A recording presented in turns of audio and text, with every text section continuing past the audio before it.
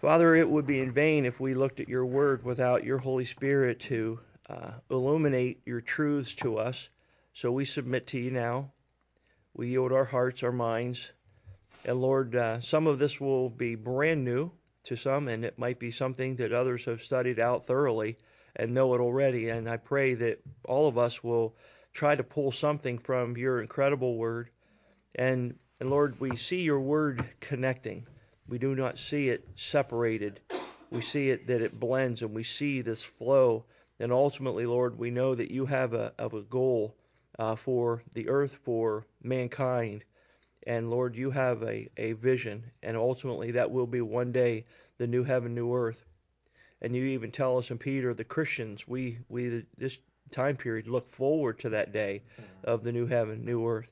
And it's going to be beautiful when Satan, whenever the Antichrist, the false prophet, are all into the lake of fire. There will be no more tree of the knowledge of good and evil. Evil will be gone. And finally, perfection for all of eternity will be established. That's why we pray, Lord, for you to come, so that this whole timeline can begin to go towards that mark. But this is your timing. We know of your long suffering to us. Because, Lord, if it would be in our hearts and our desire, you would come today for us. But, Lord, you want man to be saved, and this is your long suffering to us, and we thank you for that. Because, Lord, we know how patient you were with us to get saved.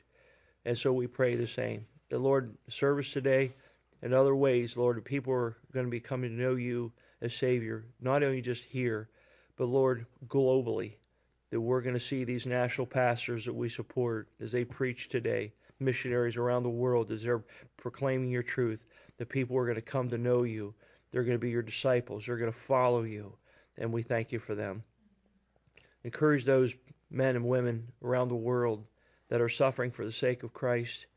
We know some regions where we can just see Satan's seat, where he's really, really bringing persecution to the churches. And we pray, Lord, that you will utilize this to glorify your name, and many are going to gloriously be saved, and protect your people and help them, Lord. Give them wisdom. Thank you for Pastor Ken and Don. I pray you'll bless them and their children and continue to keep them in your care. Bless each one that is here, Lord, that our focus will be on you, that we'll be understanding you and your word. And Lord, we love you. And Lord, we love you because you first loved us. And we thank you for Jesus' sake. Amen. Amen. All righty. So the Sunday school time here, what I'm going to be doing is talking about earth again. And during the message, we're going to go back up into heaven. So we're going to talk about what is happening up there. And so some of you were here yesterday, and maybe you'll remember somewhat of the timeline. This is when everybody's like, it's too early to remember timelines. But there's definitely a timeline, because we see a snatching away of the church up into heaven. 1 Corinthians 15, 1 Thessalonians 4, Colossians 3. I love that one because it says, when Christ, who is our life, shall appear, then we will also appear with him in glory. Love that one. So we're going to be going up into glory. And there's going to be a day that we know Jesus is going to be coming back to this earth, that second coming as we defined it yesterday. But in between there's some time on earth, 7 years, and then we also have in heaven that bridal time with us and the Lord Jesus Christ in heaven, looking forward to some things. So we're going to be going through the judgment seat of Christ. And then we're going to have a 7 years with the Lord Jesus Christ.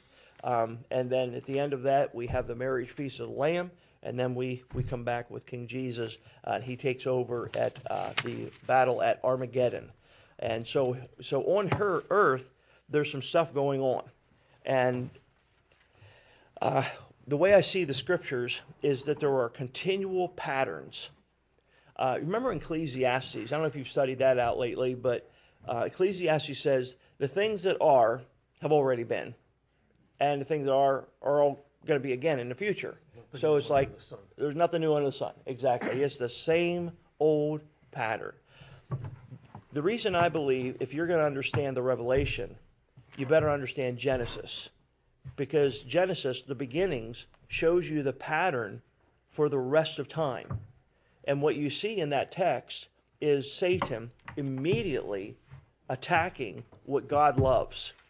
So once he rebelled, and we see that rebellion talked about in Isaiah 14 and Ezekiel 28, he says, I'm going to be like the Most High God.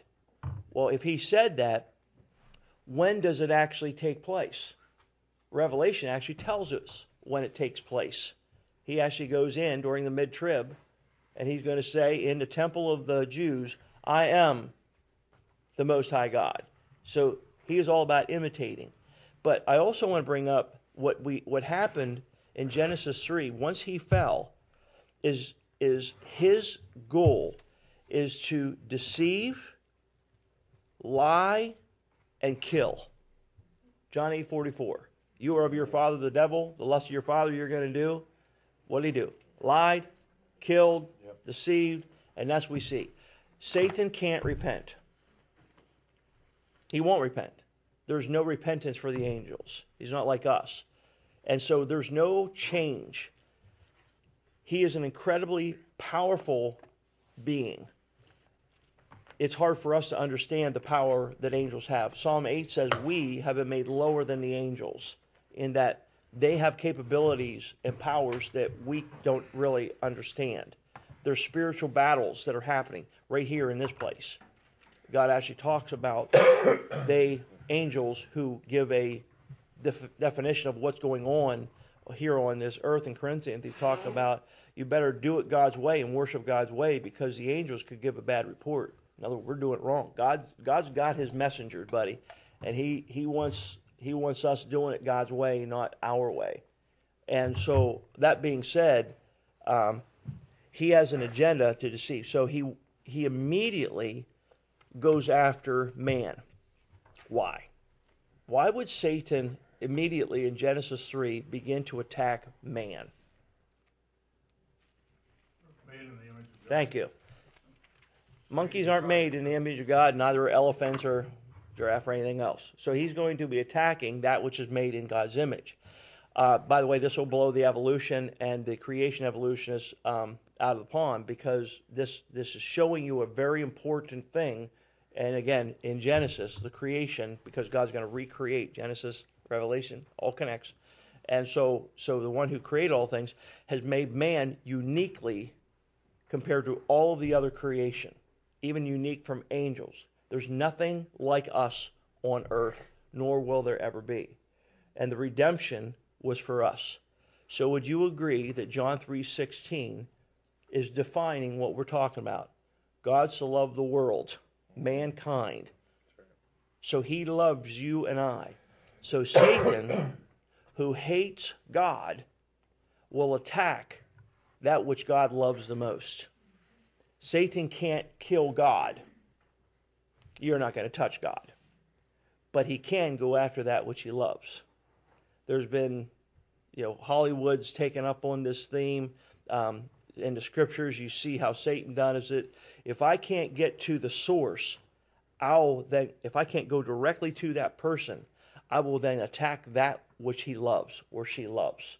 And then I attack that one's heart. We won't know until we get into heaven how much God loves us. What he went through to make us his own. That he had, in Genesis, everything that God was creating was all pointed to man. He made us last on the sixth day. Why? Because he made everything for us to be able to live on this earth. Everything was for us. He loves us. Let's make man in our image. And so Satan is going to come after us.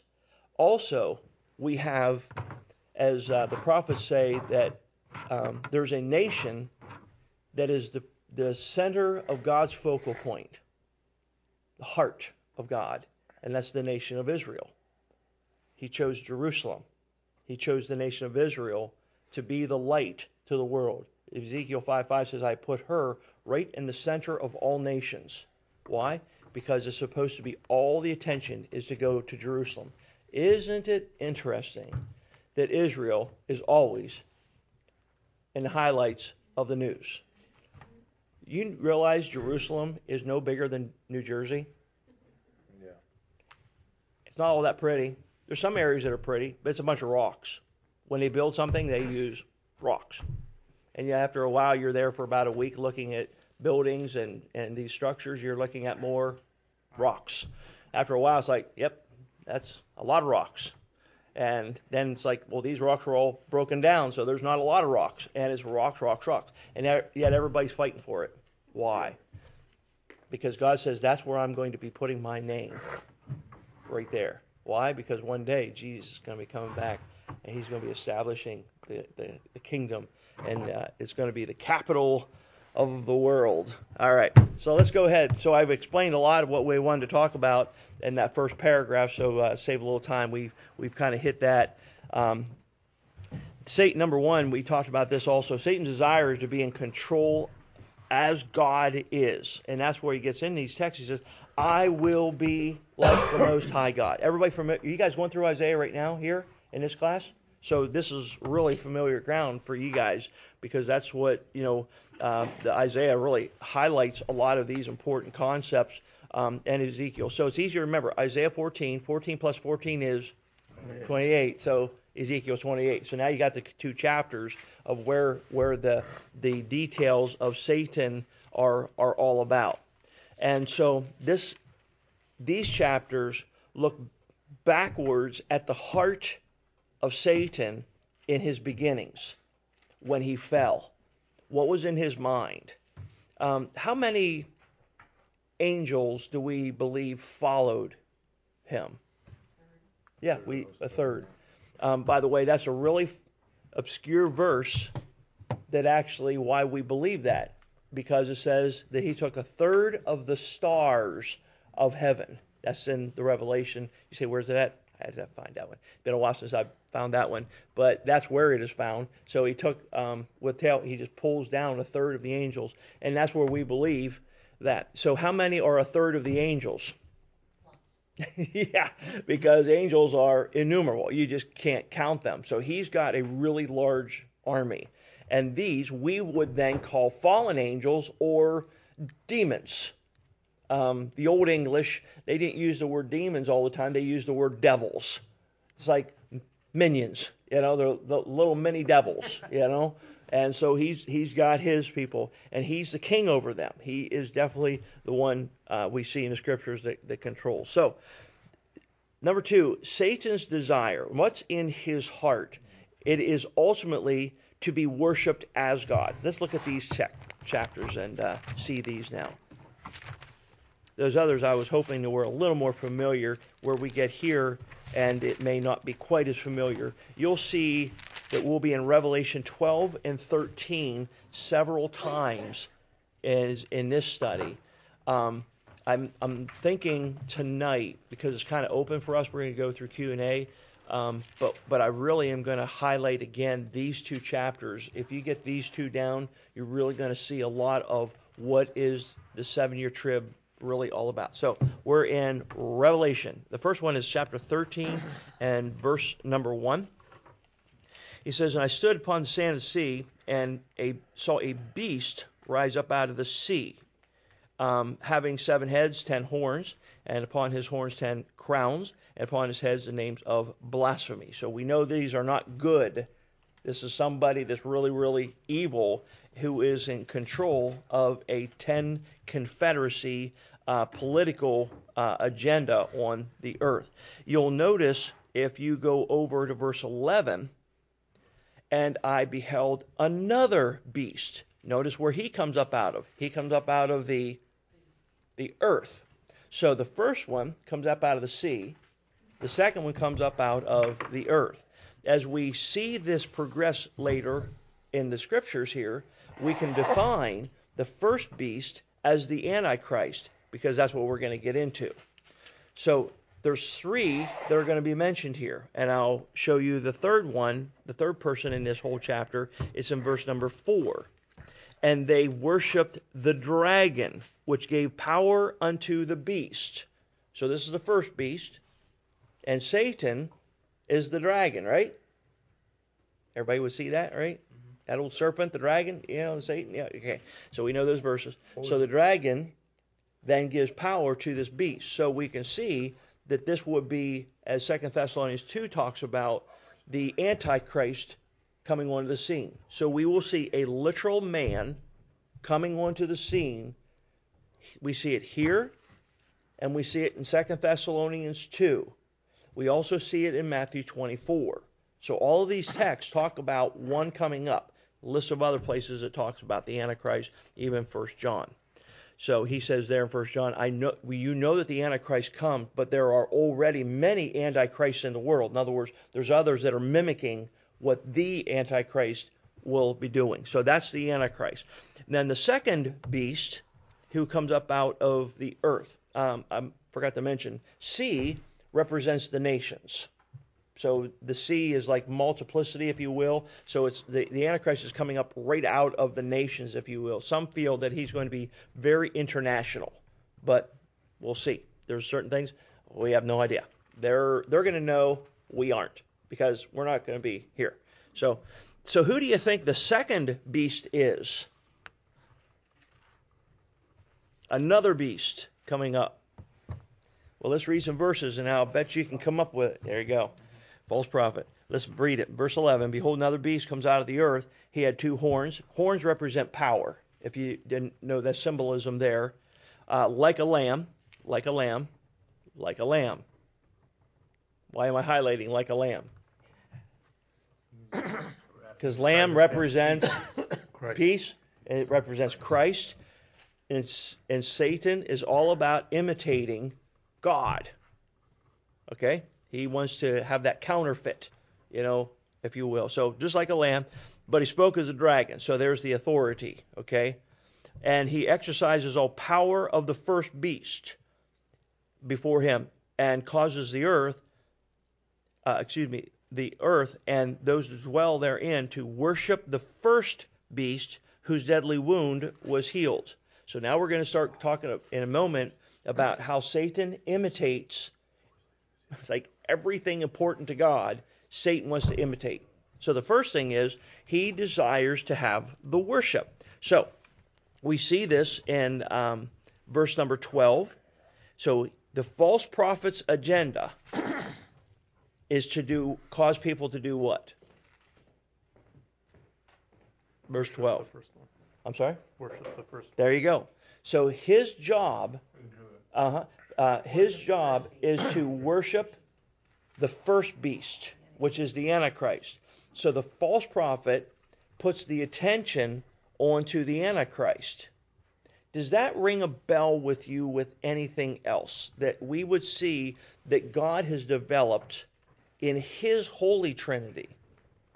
The Spirit leads you to all truth. Exactly. And leads you to the understanding that Christ is who He is. That's exactly right. So Jesus said, the Holy Spirit will not speak of Himself, but He's going to reflect all onto the person of Jesus Christ. So we see the first beast is picturing Jesus as the Messiah. So the false prophet would be doing the work of the Holy Spirit, teaching, pointing everybody to that one. Now, when you look at the first beast, look at verse number 4, and they worshipped the dragon, which gave power unto the beast, and they worshipped the beast. So, both the false Messiah and Satan, the dragon, are both going to be worshipped.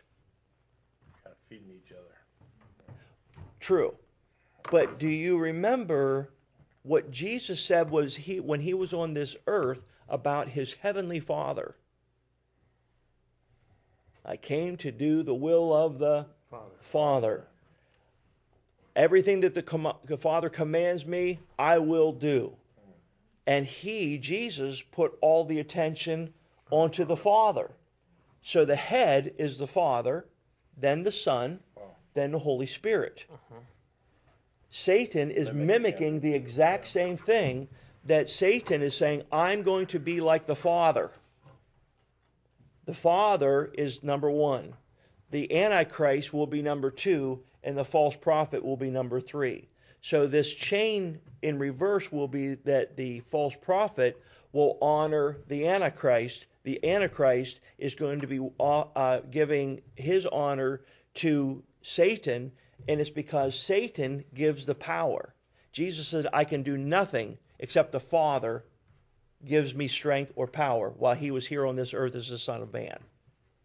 You seeing this? It is like hilarious. And when you start studying this out, it is so predictable what Satan is up to. It's like everything God does, he wants to do the exact same thing. So, next point. He's the imitator. You'll notice number 3 is what we want. Satan will deceive by imitating Christ's power through the Antichrist. And that's what we've basically have already seen, but we need to read verse number 14 and 15 also, because this goes along with it. Somebody want to read 13 verses 14 and 15 for me? And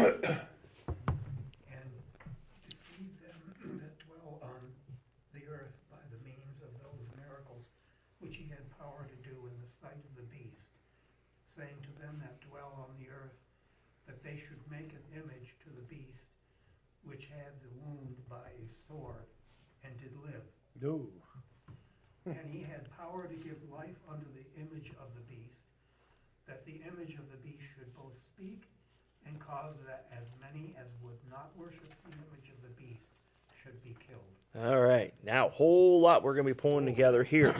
So the first thing we want to pull out in verse 14 is when Jesus Christ came, he says in Isaiah, you guys covered this, I remember you telling me, that he enters into the synagogue and he reads the portion in Isaiah and says that the Spirit of God is come upon me and has anointed me.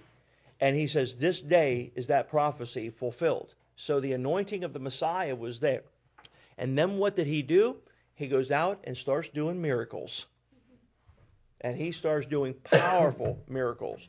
The first one, which is really, really neat. The first miracle in Cana was what? Water into wine. You remember the first plague that Moses did? Water to blood. Gee, you think the Jews were like, that's interesting. Under the law, Jesus came to fulfill the law, not to put it away. He came to fulfill what the law couldn't do because of us, because we're weak. Romans chapter 8 says the law is perfect, beautiful, but we sinners can't keep the law, so that's why Christ came to fulfill it for us, and that way we're righteous before God. That's what that's all about. And so that's book of Romans. Literally, the book of Romans is what is developing that. And so we see then that the power and incredible power that is going to be resting on Satan, the Antichrist, and the false prophet is that they will be imitating the same thing, and he will be doing miracles and signs and wonders. I don't know why I didn't catch this before. I've read through Revelation numerous times, but I didn't catch this verse 8. No, I'm sorry. Verse 14. The beast who is wounded by the sword. Yeah, we're going to get to that. Oh my goodness. Yeah, we're almost there. Yeah. So everything God did, Satan imitates. Okay?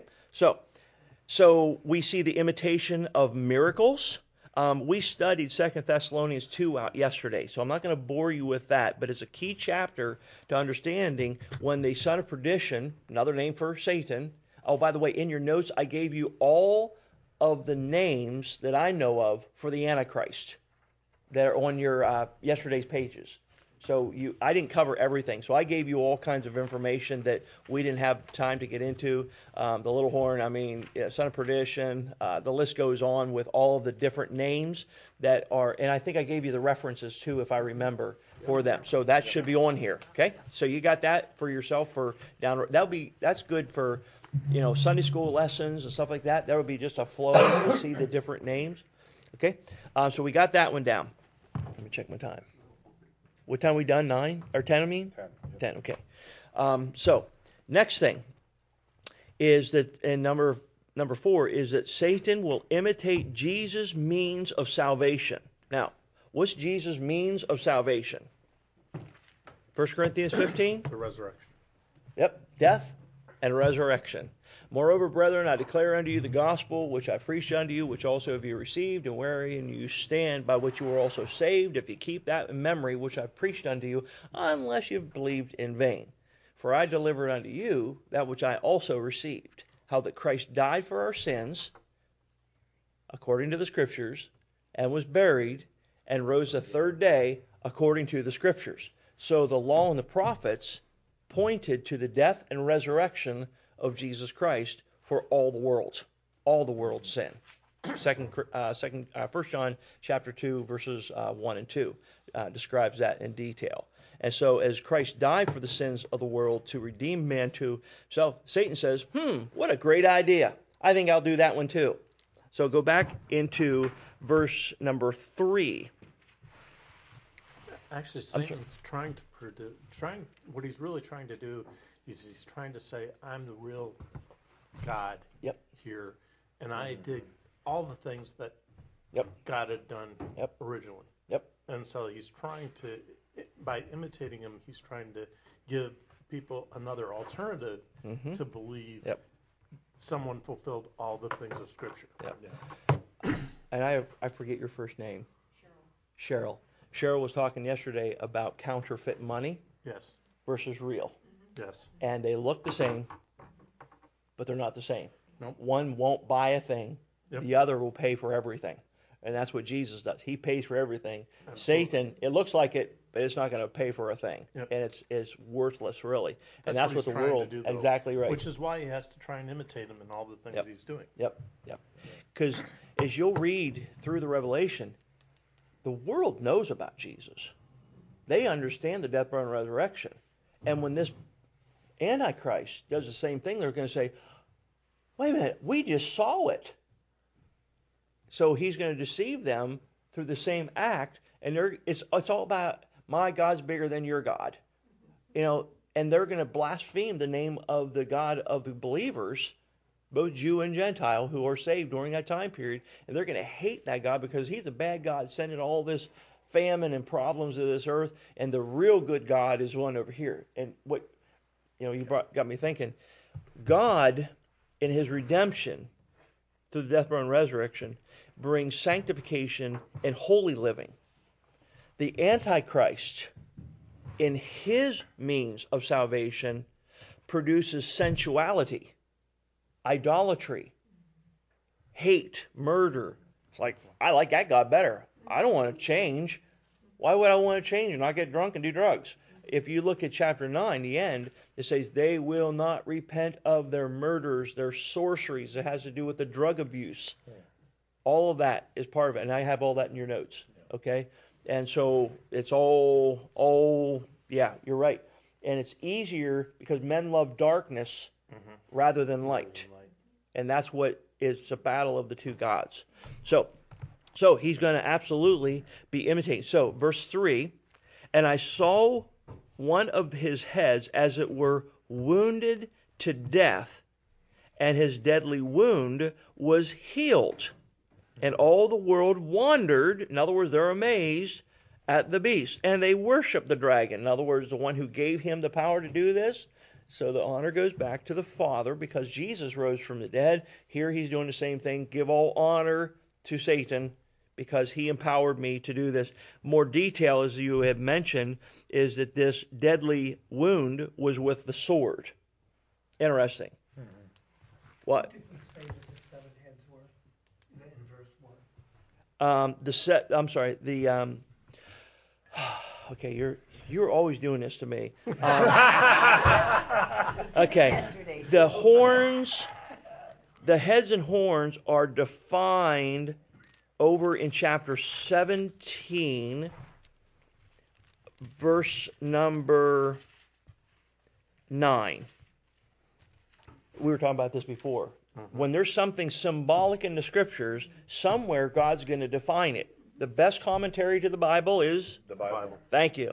So verse 9. The other conclusion we came to yesterday was that if it doesn't say, then don't tell it what it says. Yeah, there you go. There you go. What chapter are you going to? 17 and verse 9. And here is the mind, and I know why Paul's bringing this up, by the way, because we talked about this yesterday. And here is the mind which has wisdom. The 7 heads are 7 mountains on which the woman sits. Remember we talked about the 7 mountains in Rome? Rome is known for its 7 mountains. So is Lynchburg. Oh, does it? Okay. See? Well, we actually, in Pennsylvania, we have the 7 mountains. It's a mountain. So it might be Pennsylvania. But my guess, we literally, hey, you're going to head over the 7 mountains? And that's what we literally call it. It comes from Lewistown over to State College. Remember that? 7 mountains. Don't you think it would be better if we stay away from the United States? I would think. So let's assume this is Rome, okay? And so that's where, and then the 10 horns is verse 12, which you saw are 10 kings. And that's where we see the 10 horns as the UN on steroids, I call it. It's just a glorified UN that there's control, and you can get into those Maybe details. you'll have to move from New York to Rome. There you go. Yeah. But here again, we got to remember, this is Earth, and we're really concerned about this. But we're in heaven, during all this. So keep that in mind. So one of the mountains that caused the wound. One of the mountains, right? Verse 3. Are you back into chapter 12? 3, yes. Back to 13? 13:3. So it Yeah. would be one of the mountains. Mm-hmm. Yeah. So yeah. And let's go ahead and read. We read 1. Let's see verse 2. And the beast which I saw was like unto a leopard. So now we're getting into the symbolisms. His feet as a bear, mouth as a lion. Dragon gave him power, and his seat and his great authority. And I saw one of the heads. So the heads go back to verse 1 of the 7, as it were, wounded to death. So somehow Satan uses this region, one of the powers that are there, most likely, to do this. By the way, this is all premeditated. This wasn't like, oh no, he got wounded. No, it's like, wound him on purpose. By the way, was Jesus wounded on purpose? Yeah. Got it?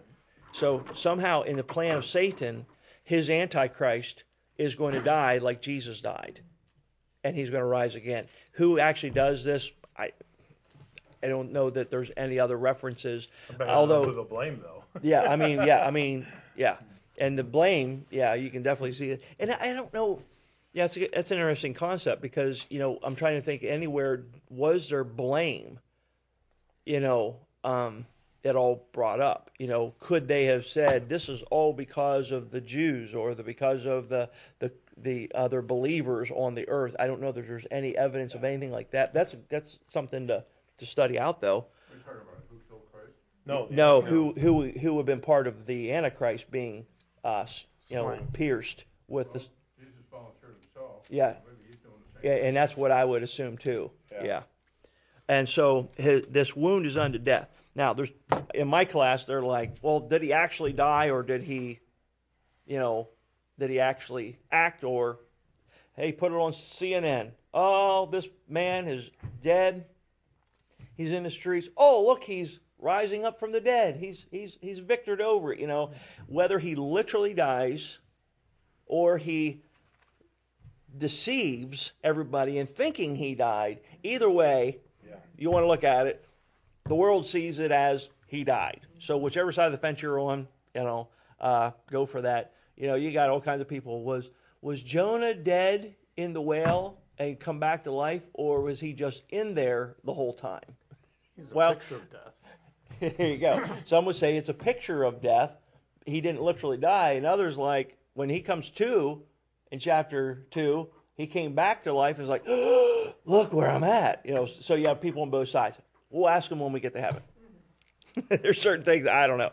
I mean, we can. That's it's, like you brought up. There's certain things it's not worth debating. Even it's not worth a divide over. That's not worth any kind of a We'll find out. The Bible doesn't tell you the answer. There you go. So we just know the big picture here. And the big picture is he's imitating what Jesus did to save the world, so that people will look at him as a Messiah. That's how they're looking at this Antichrist. He is our Messiah. He's our Savior. He's delivering us. That's why the image that's made, everybody falls down before it, is so vital, because it's all about Satan receiving the worship through the Antichrist, in that he gave him death and resurrection to imitate. By the way, you'll see the same thing other places where Satan is always trying to imitate.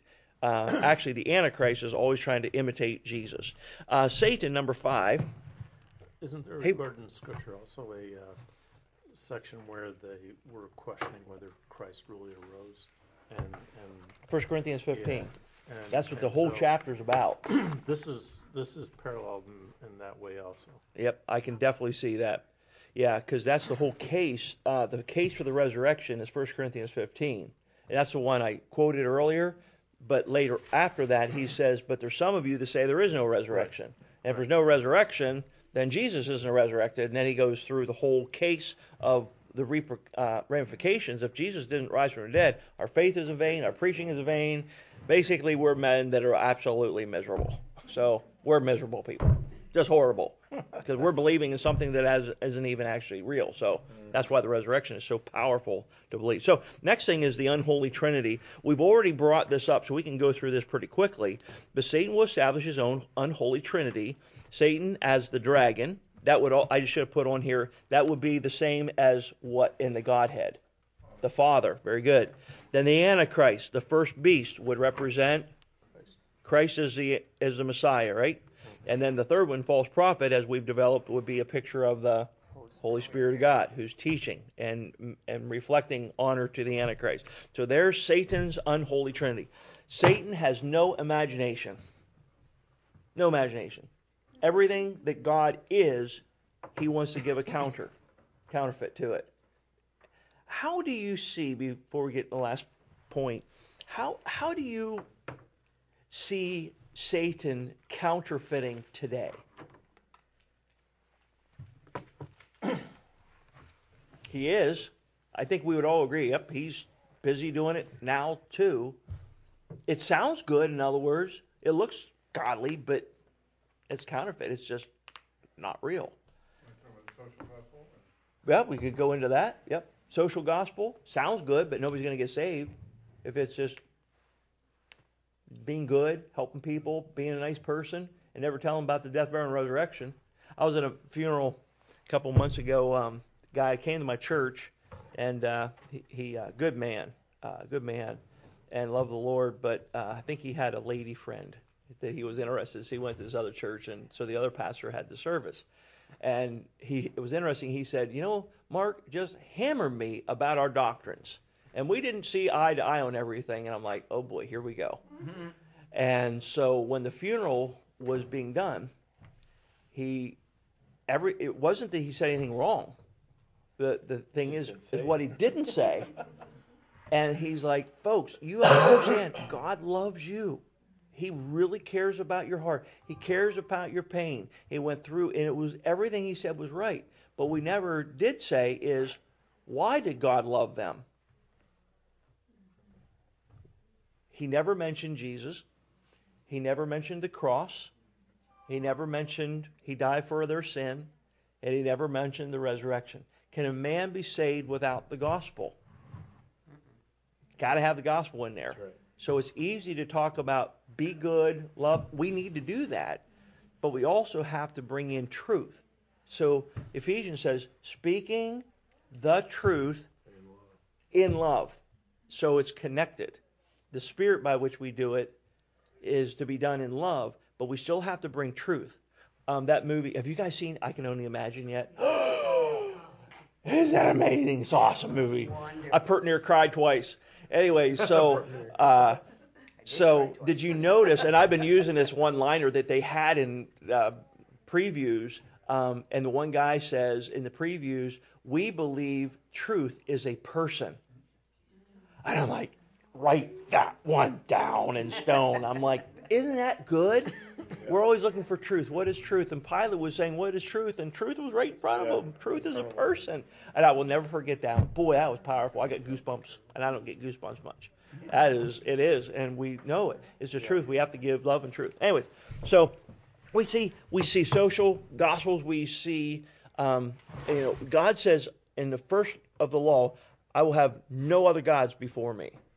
So our nation is about idolatry. Whether we want to admit it or not, our culture is very idolatrous. About 6-8 weeks ago, I decided I'm going to preach until I'm done on Sunday morning. And I preached until I was done. It was the first time I've done it for years. I preached 1 hour and 7 minutes. And I didn't know I was that long. And the message was on, this is American idolatry. This is Americans' idols. And we walk through the different idols of America. That's on YouTube if you want to be bored, if you want to waste an hour.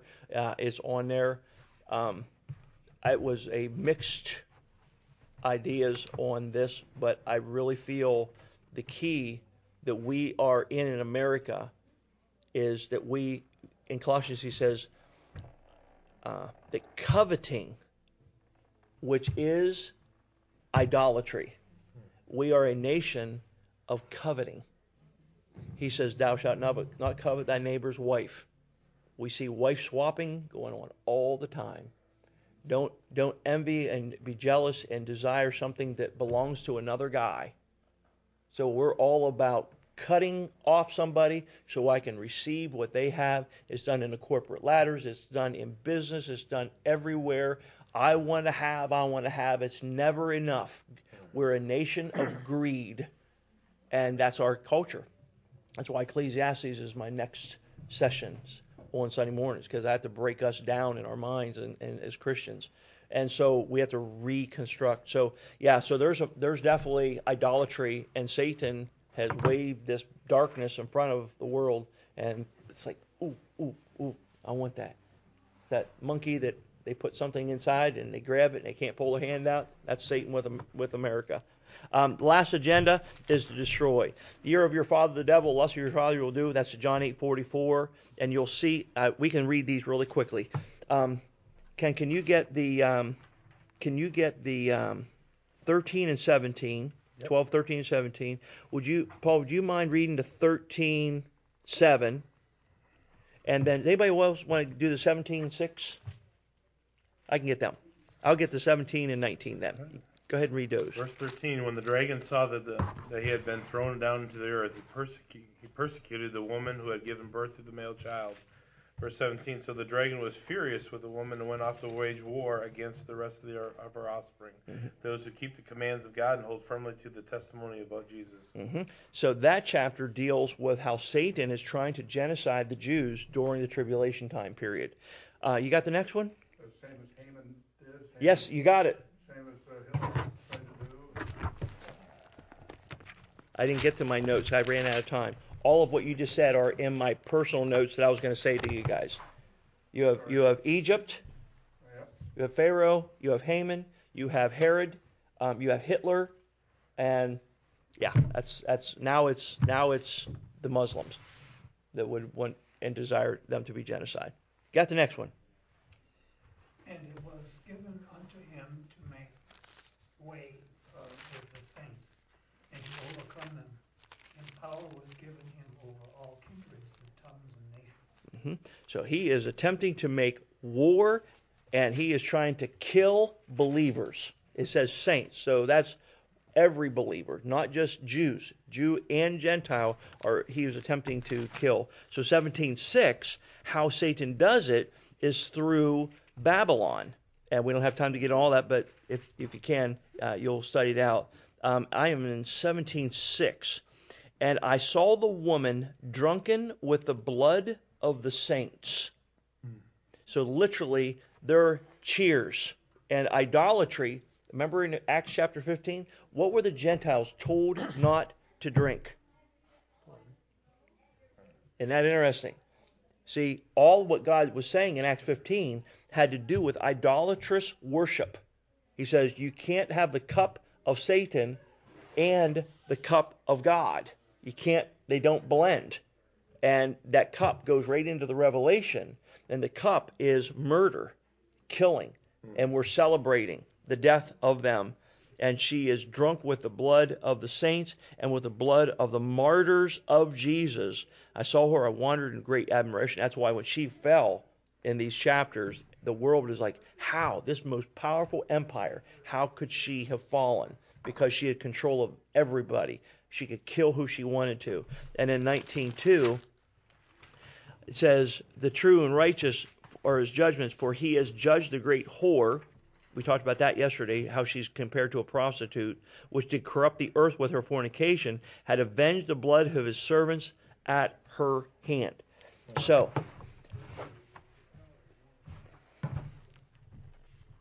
I'm over time. You'll never hear this story now. Sorry. I have to be timely, so I'm going to be quiet now. Do you have any questions for me or any other cross references? Okay. I love Lucy. You saw the one show when she's in what do they call them, where they're trampling on the grapes. Yeah. Remember that when they're throwing grapes at each other? I know y'all saw that. You wicked people. We love that episode. But the thought is that's what God is doing with people, and that's what she has been doing, is pressing and killing people, and then the blood comes out or the juice comes out, and God says it's going to be God's turn in this chapter when Jesus comes back. He says his vesture is dipped in blood because he's coming down, trampling out the vintage where the grapes of wrath are stored. All that. You got it. Okay. Have a fabulous one. See you in there.